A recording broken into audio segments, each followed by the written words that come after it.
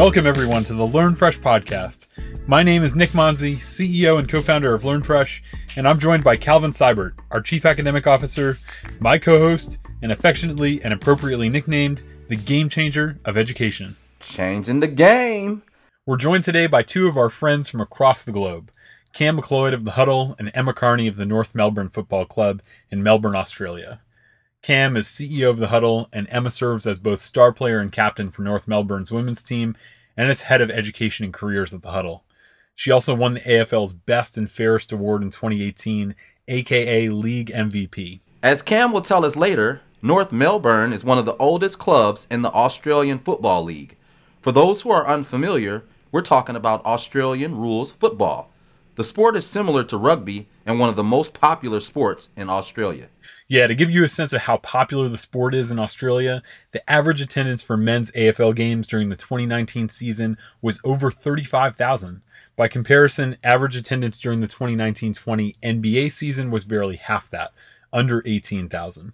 The nature of the Learn Fresh mission leads us into the sport for development sector, which includes organizations and individuals using sport, physical activity, and play to attain specific development and peace objectives, ranging from education to health to conflict resolution. Sport has always been a unique vehicle for education, character and leadership development, social emotional learning, and stats and data provide a platform for exciting learning opportunities. As professional sports have transformed into international brands, certain players and teams have become recognizable to kids across the globe, and the NBA is a perfect example. As basketball has grown in popularity, the Logo Man and LeBron James have become internationally recognized symbols, offering a unique opportunity to leverage the NBA Math Hoops program model overseas. We've been working with Cam, Emma, and their team on an NBA Math Hoops pilot program in Melbourne starting in 2021, and we're so excited about the relationship that our two organizations have developed. Their work is incredibly aligned with our mission, particularly around students' personal and character development, and we're here today to talk a little bit about their organization's experience with COVID-19 and to talk more generally about their approach to students' personal, social, and character development. Thanks, Coach Calvin. It's a pleasure to be here. We're really looking forward to building on those discussions that we've been having there for the last 12 months to introduce Maths Hoops across Australia and get young people excited about learning in their classroom and hopefully at home as well through the power of sport. So I'm the CEO of The Huddle. The Huddle is the community arm of the North Melbourne Football Club. The North Melbourne Footy Club is one of 18 professional clubs associated with the Australian Football League, which is the biggest participation sport in the country. And we came about because of, I think, of a crisis, actually. Most sports are there to win. We're 151 years old this year, making us one of the oldest sporting clubs in the world. But we've only won 4 trophies. We've only got 4 big trophies in our cabinets. And in comparison to a lot of the other professional clubs, we've got a lower membership base. In the 90s, when we were successful, we won 2 premierships in 96 and 99. If you went and spent some time in the local schools and you asked those kids, who do you support in our own backyard? Not many of those kids actually followed us. So I think we were actually disengaged from our community despite being winners on the ground. And it was an opportunity for us to rethink our model. We were almost relocated to the Gold Coast, which is in Queensland, some, I think, 2,500, 3,000 kilometres north of where we are.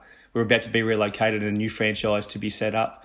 Thankfully, our passionate supporters said, no, we've got to keep north-south. And from that, the Huddle was created.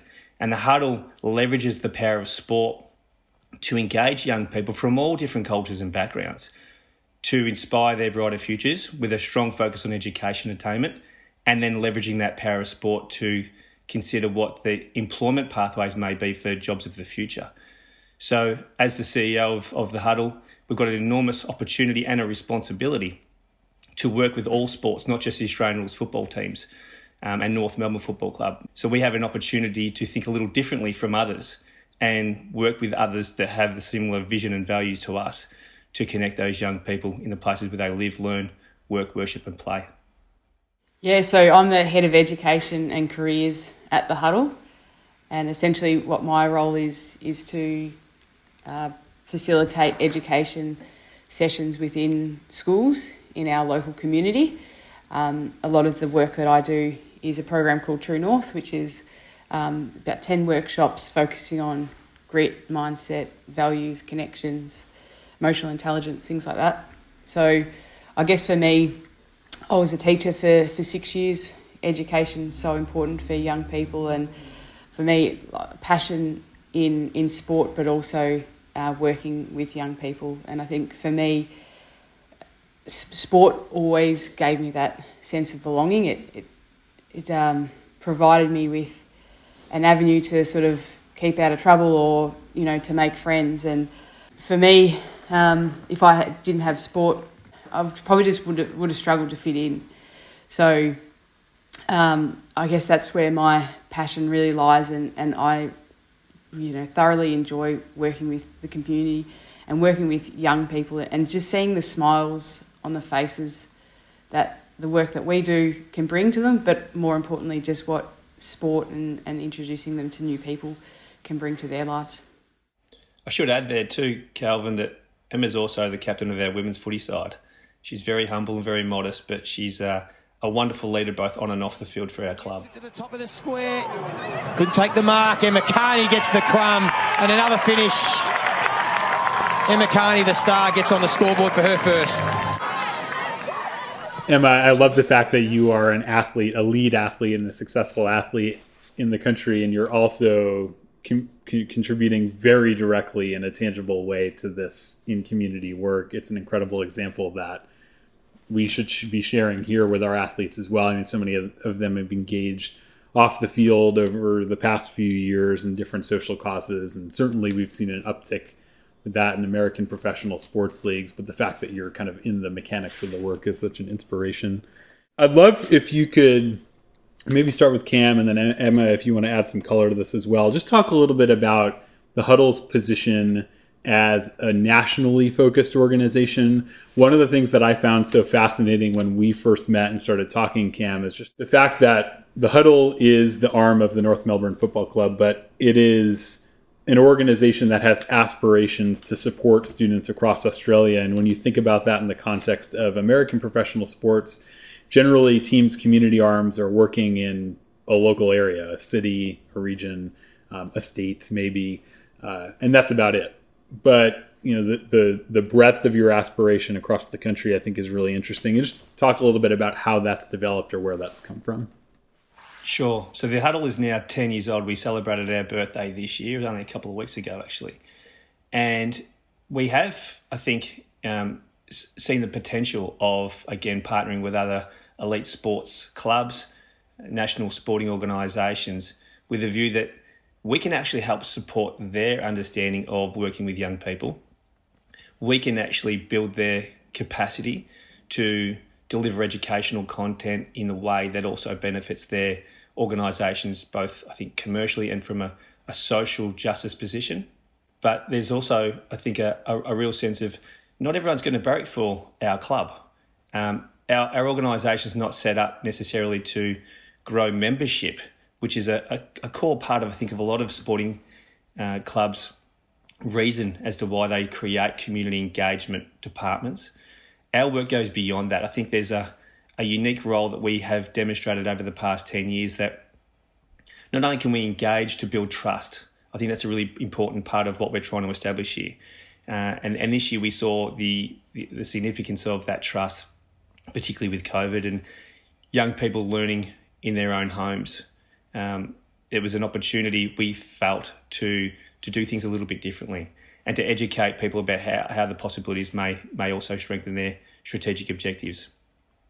Taking that forward, now working with professional sports across other codes, it creates awareness, I think, of the true magnitude that sport can have in our societies.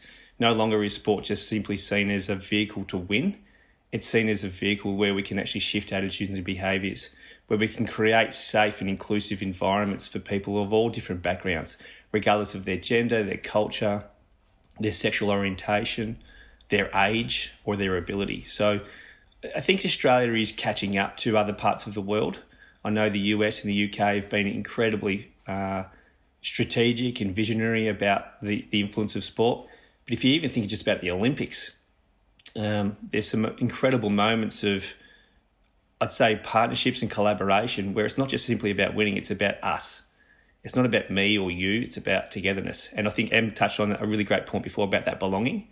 So our purpose really is about inspiring those young people to educate themselves, but to also push themselves forward to be the things that they want to be and to learn to grow. And that sense of belonging is really at the heart of what we do. So I think if we can share our learnings, our knowledge, our skills, our networks with other sports, I think our communities are going to be far stronger than simply doing it on our own. Yeah, it's amazing. And it's again, I think it's a super powerful model to look at the issue as a issue that impacts more than just your community, and think about the ways that you can support and share learnings. Emma, do you have any perspectives on that thought as it relates to the national focus of your work on the community side, and maybe how that impacts your approach on the field as an athlete, or like what does that mean to you as an athlete? Any thoughts about that? Oh, I guess my main thought is the statistics of mental illness within, I suppose, worldwide, but also it's quite significant in Australia as well, and it's probably increased the rate of mental illness as a result of COVID. So I think the work that we're doing to teach, young people about resilience, teaching them about self-care and ways that they can help regulate their emotions is incredibly important. And that's not just the people who we work with in our local community, that's nationwide. So if we can help support more young people in Australia, I think that's super important. So a couple of years ago, there was a lot of media speculation and I'd say sensationalisation around African gangs in our community. And it's not too dissimilar, I think, to any other young person. It's feeling a sense of purpose and connections and belonging. And I think what's happened is the media's actually stigmatised and stereotyped a segment of our community that has actually then created this sense of fear. Now, in that, these young people are feeling isolated and disengaged from their own communities. We've got I think one of the things that makes Australia really unique is that we've got such a strong multicultural community. 50% of the people in Australia are born overseas or have a parent from an overseas country. Now, when the media actually portrays a segment of our community as being troublesome, violent, they become disengaged and isolated. We had a part of our state government come to us and say, can you please fix this problem? And I came away and had a good chat with them and a couple of other players, and we said, how can we actually take a step back from this and think this more through holistically? It's not about trying to find a person to mentor another person through.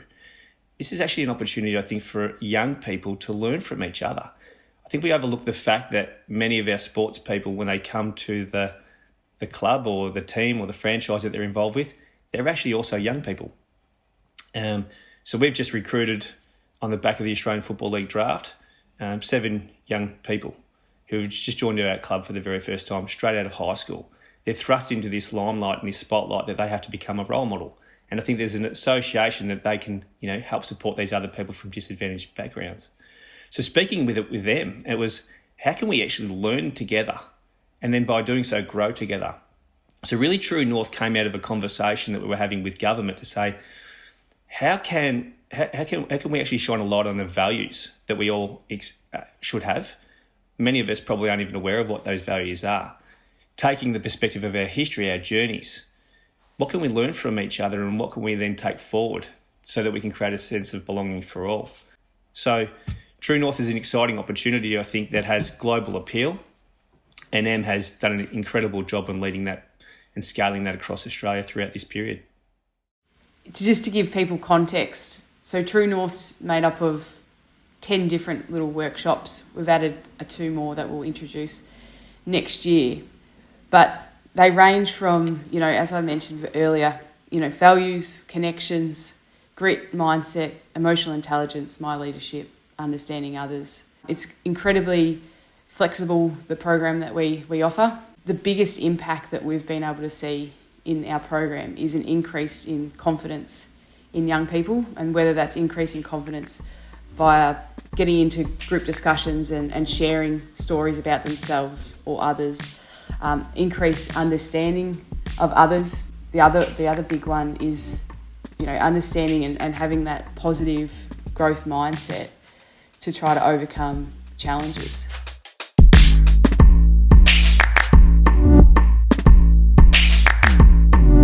Well, let's take a step back now just to talk a little bit about the COVID experience in Melbourne and Victoria and Australia. And I'll come back to you for Emma first on this one. I know that the experience in Melbourne has looked different, and Victoria as a state has looked different than the rest of the country as it relates to COVID. And then I know that the Australian experience with COVID has looked very different than the American experience with COVID, probably for the better. Can you just talk a little bit about what this past year has looked like for your city and your country as a whole? What has that experience been, just to put those of us who are not there in your shoes a little bit? And then share a bit of context about how you've perceived that impact to have shifted or altered the education sector specifically in any way. Yeah, it's been an unusual year. So I suppose I think it was in March, we pretty much got told to work indefinitely from home. So many people in Australia lost their jobs. Schools were put into remote learning, so students weren't attending school. They had to do it all from home.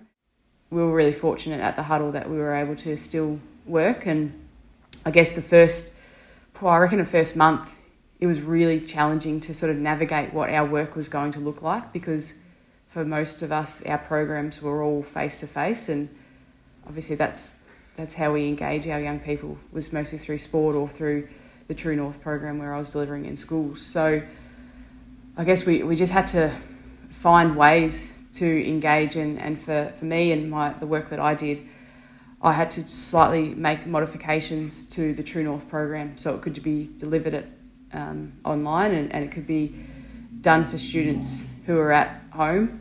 And so it was pretty effective, I thought, in the way that we were still able to engage, and students expressed how much they loved the programs.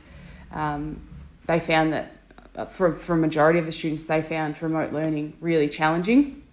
But what they said was the programs that we delivered, particularly True North Online, was really engaging, something that they loved doing. And as a result, they were able to have a lot of connections with their classmates that they traditionally wouldn't probably have had during that remote learning phase. So, yeah, look, in an ideal situation, we would have loved to have done face-to-face, but I think the work that the team's been able to achieve throughout this lockdown period has been quite significant, and I think we've had over 6,000 participants throughout 2020. So being online, it actually helped broaden our reach a little bit, because traditionally it would have been a little bit difficult to go from, different schools, but when you're all online, you can sort of jump from Zoom meeting to Zoom meeting and have that interaction with people. So that's been a positive, I guess you could take out of 2020. Absolutely. And the shifts and the changes that you've had to make resonate a lot with us. We had to do very similar things in terms of pivoting and adjusting our program strategy and bringing things online. And I think that's been one of the most unique parts of this year, is that in many ways it's been such a global experience. Folks all over the world have been grappling with these same challenges and figuring out how to adjust. And I think there's a lot of power in that. Obviously a tremendous amount of tragedy from this situation, but a lot of power in the unifying aspect of that piece.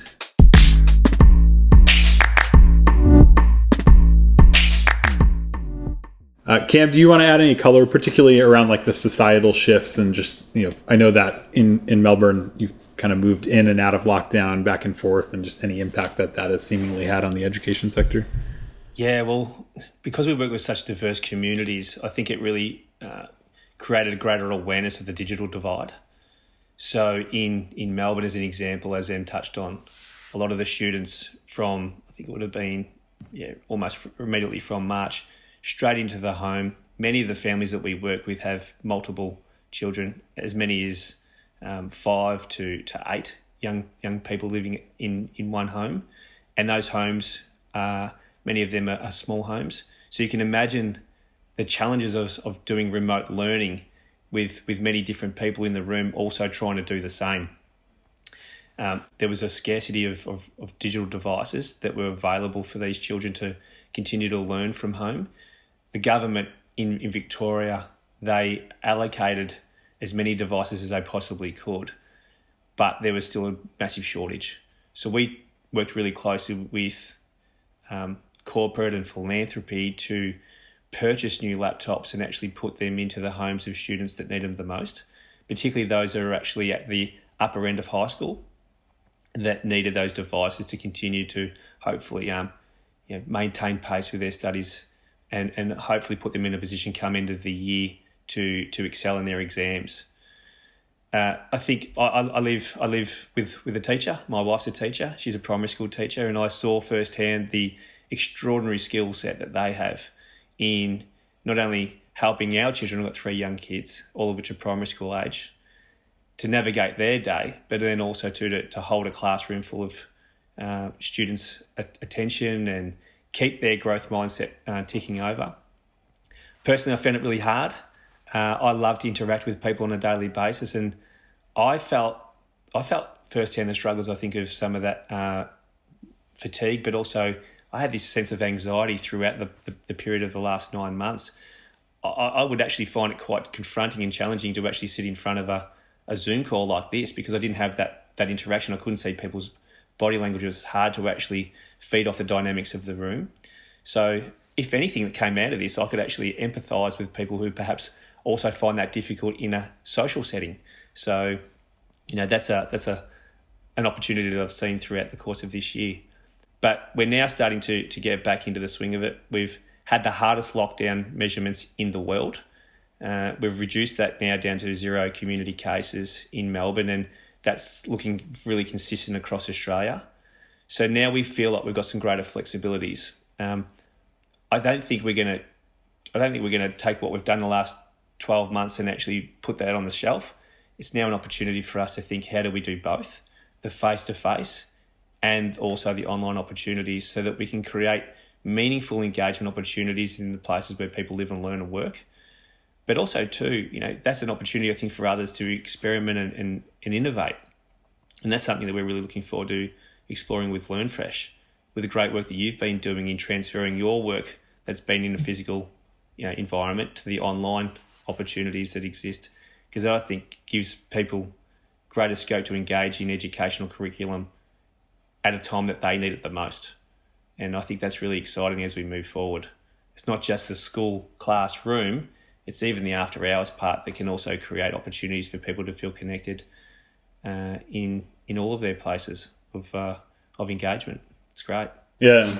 And there's so much resonance there with just the way in which teachers and students in Australia have had to grapple with similar issues to here. The digital divide piece is super relevant. And I think, folks, if you're listening to this and thinking about the way that the American education system had to respond to the crisis initially and then address that gap, like this is something that's happening in other parts of the world too, in a very, very identical way, which I think is so interesting.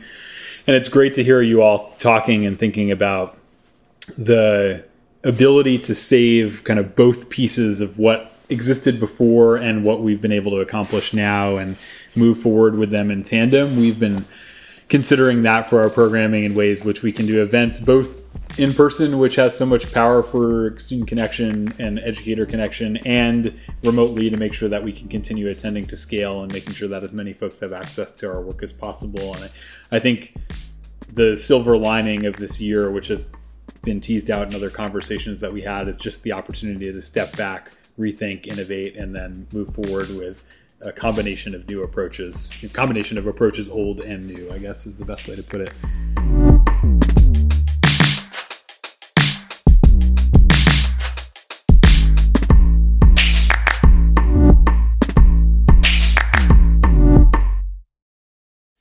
I think one of the real challenges has been because of that isolation factor that young people have felt really alone. And an example of this is in Melbourne in July, our Premier announced that 9 housing towers would go into a hard lockdown.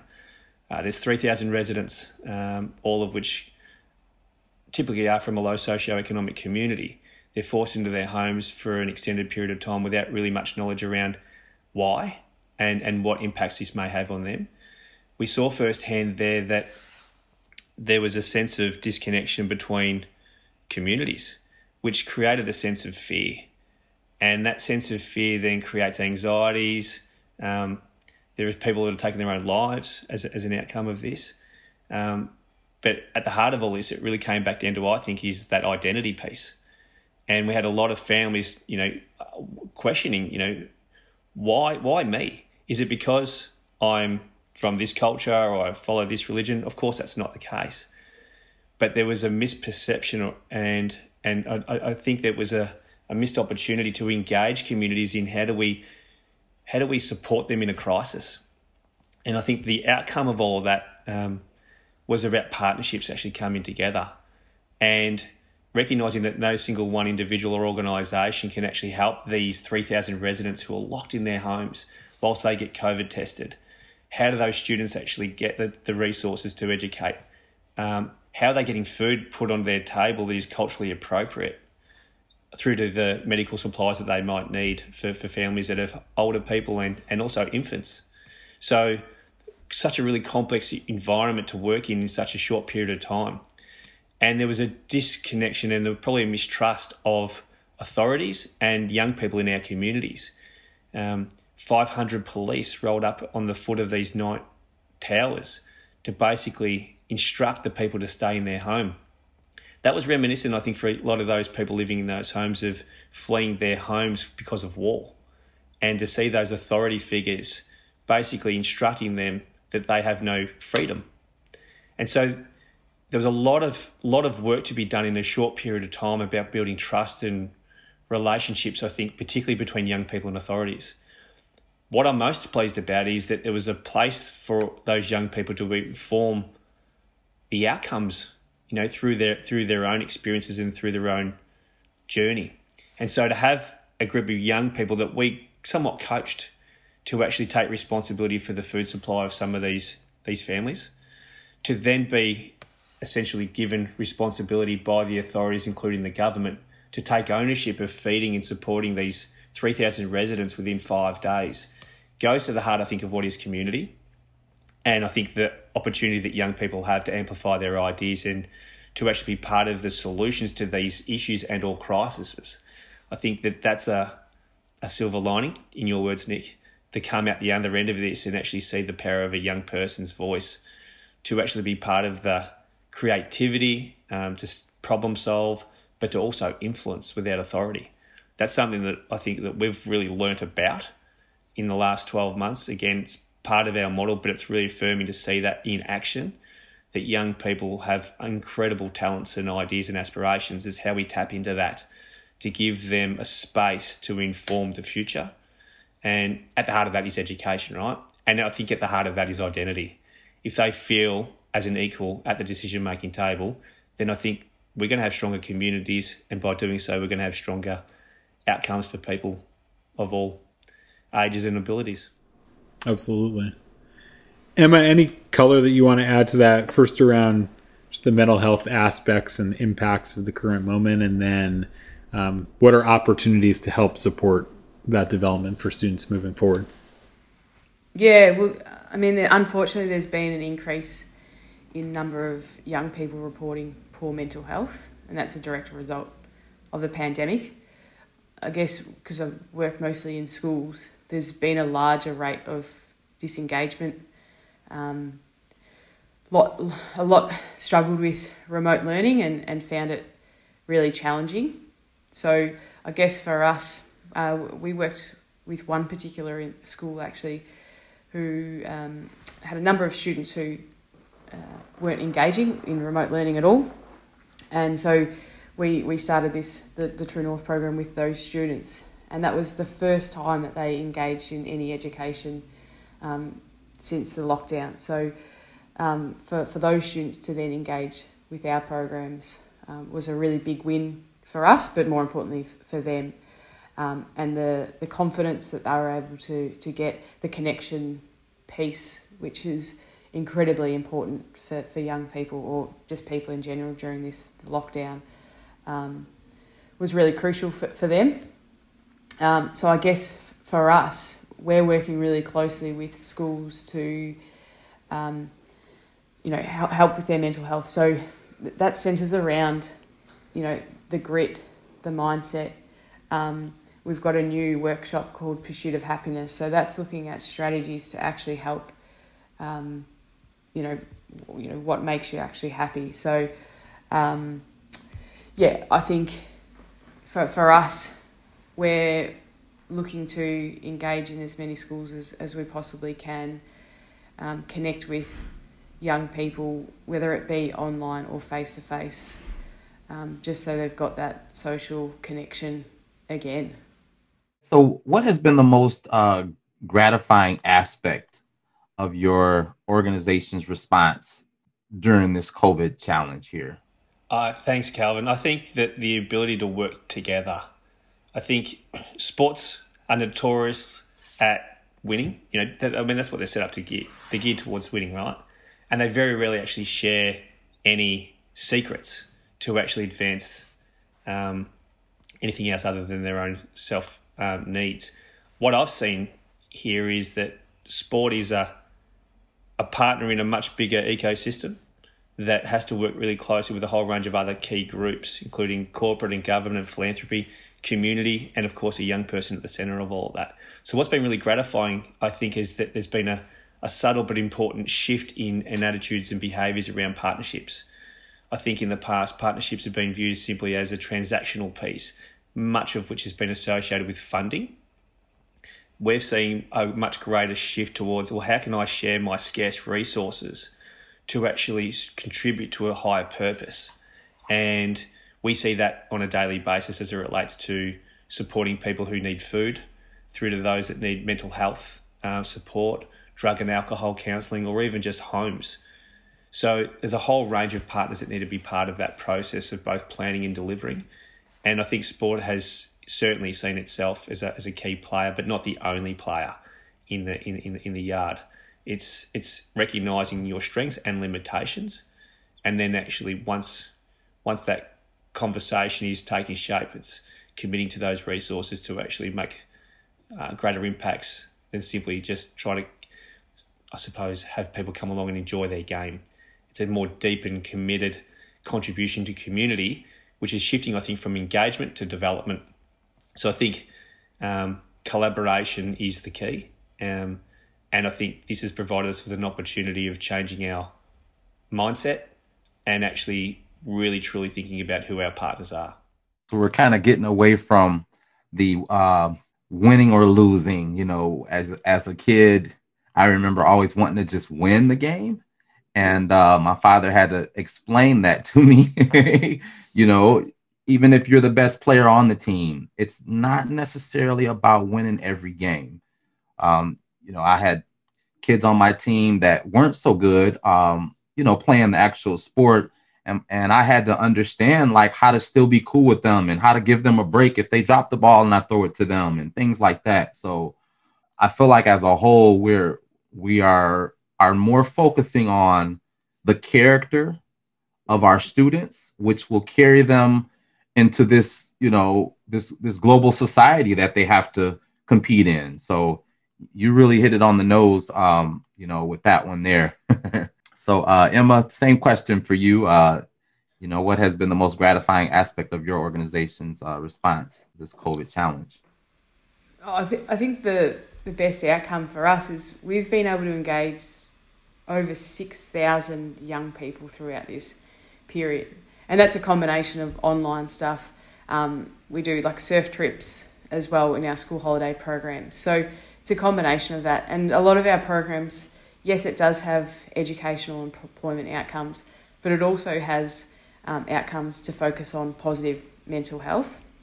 And I guess for some of the work that I've done, it's about setting challenges. So in a lot of the workshops, I'm getting students to learn how to juggle or learn how to do origami. And, initially they really struggle and they go, I can't do this. But then it's about trying to shift that mindset and not necessarily look at, have you actually succeeded in that challenge? But it's actually looking to see the improvement that you've had.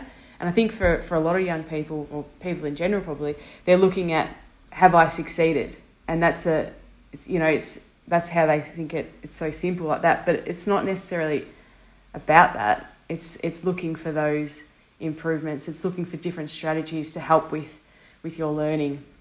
And I guess as well with some of the True North program, it's about looking at ways to help regulate emotions, particularly when you're stressed or overwhelmed. And I've had reporting back from students that said that they've actually started using some of those strategies. So started using a lot of mindset, have done like puzzles or breathing techniques to help regulate those emotions. And they've actually then got their younger siblings to do the same, and they've actually really enjoyed that. So hearing those anecdotal sort of things from the young people that we work with has certainly brought a smile to my face, and I guess shows you the importance of the program that we're delivering. Awesome. Well, thank you both, Cam, Emma. It's been a pleasure spending time with you today to just talk a little bit more about your work, how it's developed, how it's shifted and impacted the communities that you're working in during COVID. We're super thankful for our partnership with you. We're super excited to bring our work to Australia and hopefully do the same, bring some of the great work that you're doing over here to the United States. Thanks again for joining us today, and I hope this conversation has been illuminating for folks who listen.